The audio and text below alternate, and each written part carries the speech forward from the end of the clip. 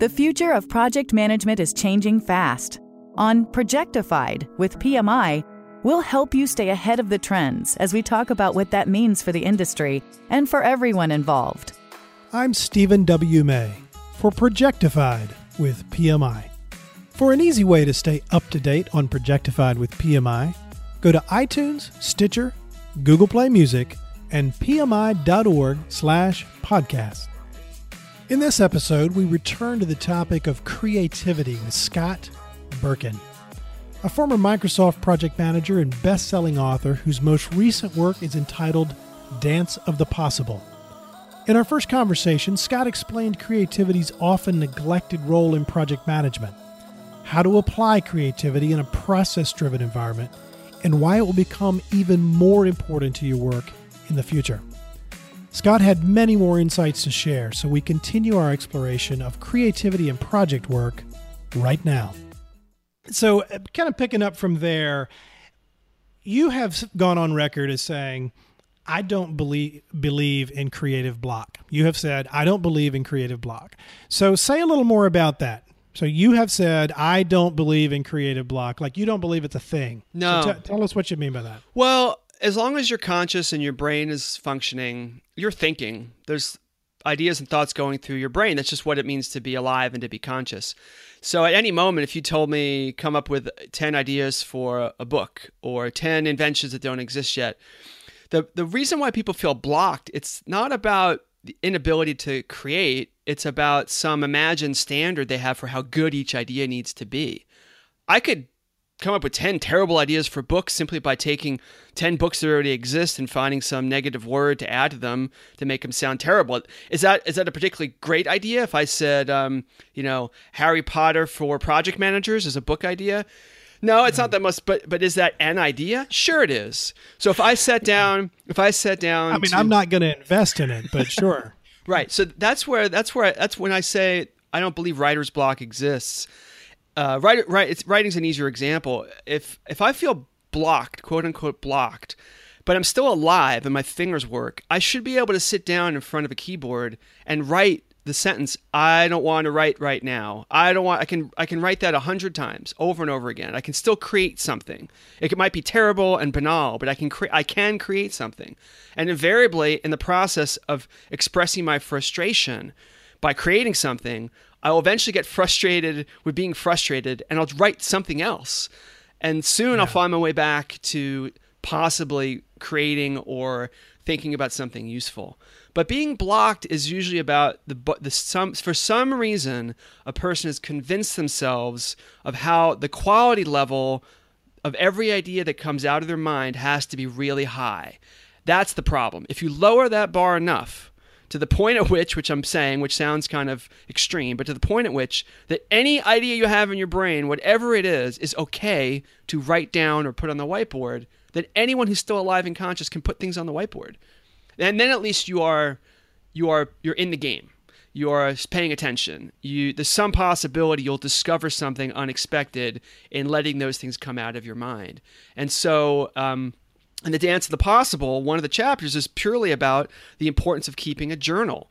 That you have a private place for your ideas to go. No one's ever going to see it. It can be digital or on paper, but something you're going to use every day. And you just get the habit of whenever you have an idea, whatever weird thing it is, maybe it's about work, maybe it's about a song you want to write or a recipe you want to try, it doesn't matter. But you have a place where you allow these things in your brain to manifest in the world. That habit is one of the greatest assets you can have as someone who wants to create things or solve problems, because you're training yourself to appreciate and respect all the weird random stuff that goes through your mind, and your relationship with that part of your subconscious will get better. And that's the part of your brain that's most valuable in finding good and interesting ideas, your subconscious. So it's no surprise that scientists and engineers and artists and musicians and writers throughout history, many of them, not all of them, but many of them had a practice of keeping a journal. For scientists, they called it lab notes, but it's really the same thing. They're always noting what they saw, what they did, what they thought, so they can come back to it later and learn from it and build on it. Yeah, it's as if we need to keep creating excuses and clever names for a diary. Yeah, diary people get weird, and this part journal is the same thing. And I've taught enough people about this that a lot of people get this look on their face, especially in business audiences, when I suggest that you keep a journal and you write stuff in it. People's eyes get really wide and they get really concerned. And I often ask people, like, what are you worried about? And they're like, well, they're kind of afraid of having something so personal exist in the world. And what I offer to people is that's fine. But if your goal is to be more creative, to be better at coming up with ideas for things, one of the most important relationships you can have and you need to invest in is your relationship with yourself, what you think about your own ideas. Because if you're so afraid of what might come out of your brain, then the odds of you discovering something unusual or seeing something from a better perspective is so much smaller because your inhibitions are really high. And reducing those inhibitions about what you think now increases what's going to make it on the page, which will increase what you'll have the confidence to pitch your coworker on or your boss. So I am convinced that one of the best tools you can have for thinking, forget even creative, for thinking at all, being a better thinker, is keeping some kind of a journal. I think that's brilliant. I think there's a lot wrapped up in there. And one of the things that you touched on, and I'm probably going to use different words than you did to describe it, but this idea of having enough confidence and having enough of a conviction about your own kind of internal dialogue and your own thoughts, your own insights, your own ideas, that you're willing to first capture them for yourself so that you don't lose them, but then to bring them forward at the risk of them being judged by others. I think that's brilliant. I think a lot of great ideas go unexplored because we're not always willing to risk having those ideas judged by somebody else. Yeah, and I think that's one of the skills that a good project manager has about forget again, take the word creativity out of it, just for solving problems. If you have a hard enough problem to solve and you're forced to be unconventional, then you want to allow people in the room to say things that don't quite make sense or that are weird or that are possibly embarrassing, because that's where that's where the nugget of an idea that might lead to a solution is going to come from. If everyone in the meeting, in the discussion, to solve this really hard problem, only said things that they were 100% confident would make sense, you're not going to find anything that interesting. Everyone's going to be really conservative, and that's not almost all of the literature about creative processes and why certain teams are higher performing at working with new ideas and developing them. It's about trust and comfort, that people know in these contexts it's okay to say things that might be a little embarrassing or that might sound strange or that might be weird. If for no other reason than the weirdness of me expressing that I think there should be a book called, Harry Potter for Project Managers, it might make everyone in the room laugh at me a little bit, but that might open their mind to some other idea, that maybe there's some reference from Harry Potter that they know of that is applicable to some magic spell in the book that they think of because I said it, that leads them to another idea. That kind of open-ended process is inherent in creating a culture around a project where good ideas surface and get used.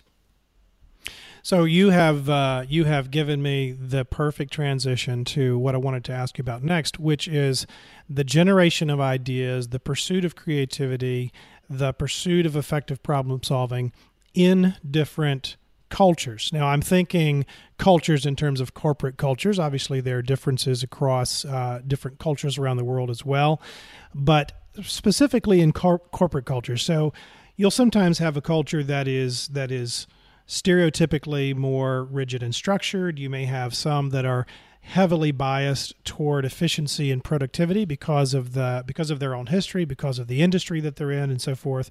You may have a culture that is highly resource constrained, so everything runs kind of very bare bones. Talk to me a little bit about the differences from culture to culture and what that means, good or bad, to creative pursuits. More often than not, there's a way to use the tools of problem solving and creative thinking successfully in any kind of culture. Because any successful business, even if it's a very conservative business that mostly does things with an emphasis towards the status quo, there's still whoever my boss is, whoever the executive or the department head is, they have some idea to come back to your point, of what good is. They have some idea of what that is. That could be reducing costs. That could be It could be increasing profit. There's some identifiable vision they have for what goodness is. Okay, great. As soon as I identify what that is, I can now apply the skills of creative thinking and problem solving underneath me or with my own team to try to find new ideas and new suggestions that will live up to that idea of what is good. Now, I may not, when I come around, so I'm going to come to my team and I want to build a culture there where they see the goal and they're willing to experiment. I might be very quiet about how I do those experiments.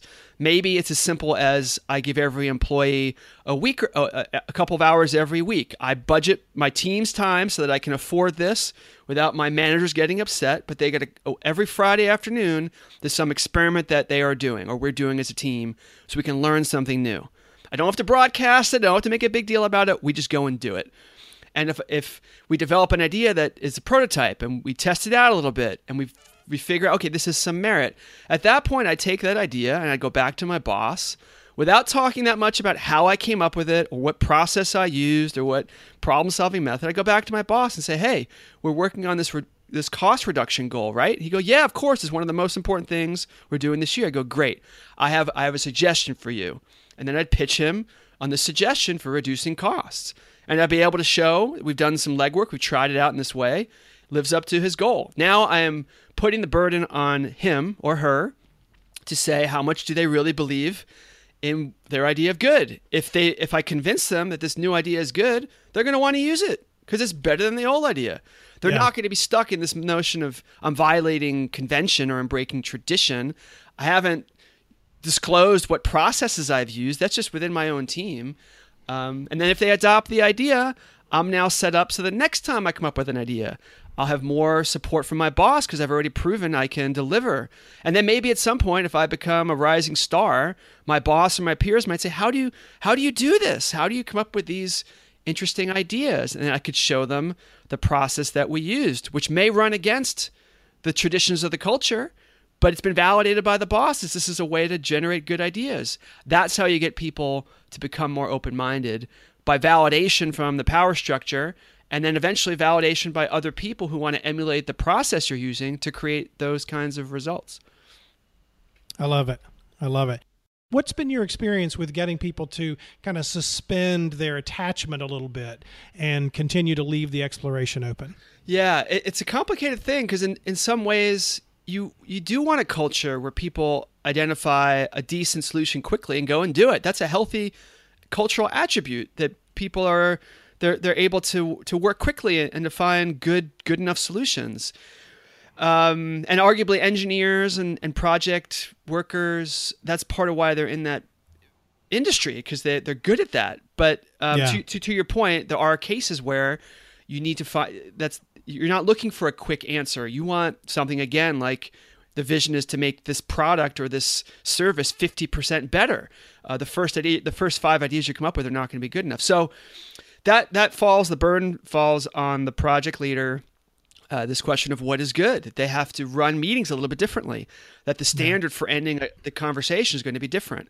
And also on any team of people, let's say you have a team of 10 people, there's probably going to be a distribution of people's biases. Bias is the wrong word. Of people's their tendencies.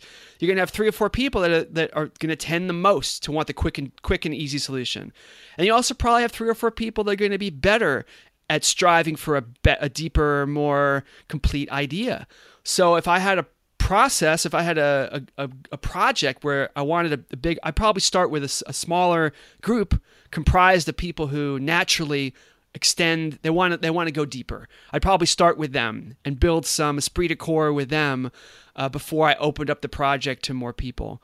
One thing I'm recalling, this used to happen all the time when I worked as a project manager on software teams, that we'd be at the beginning of a project and we try to start brainstorming different solutions to a particular problem that we had identified customers were having.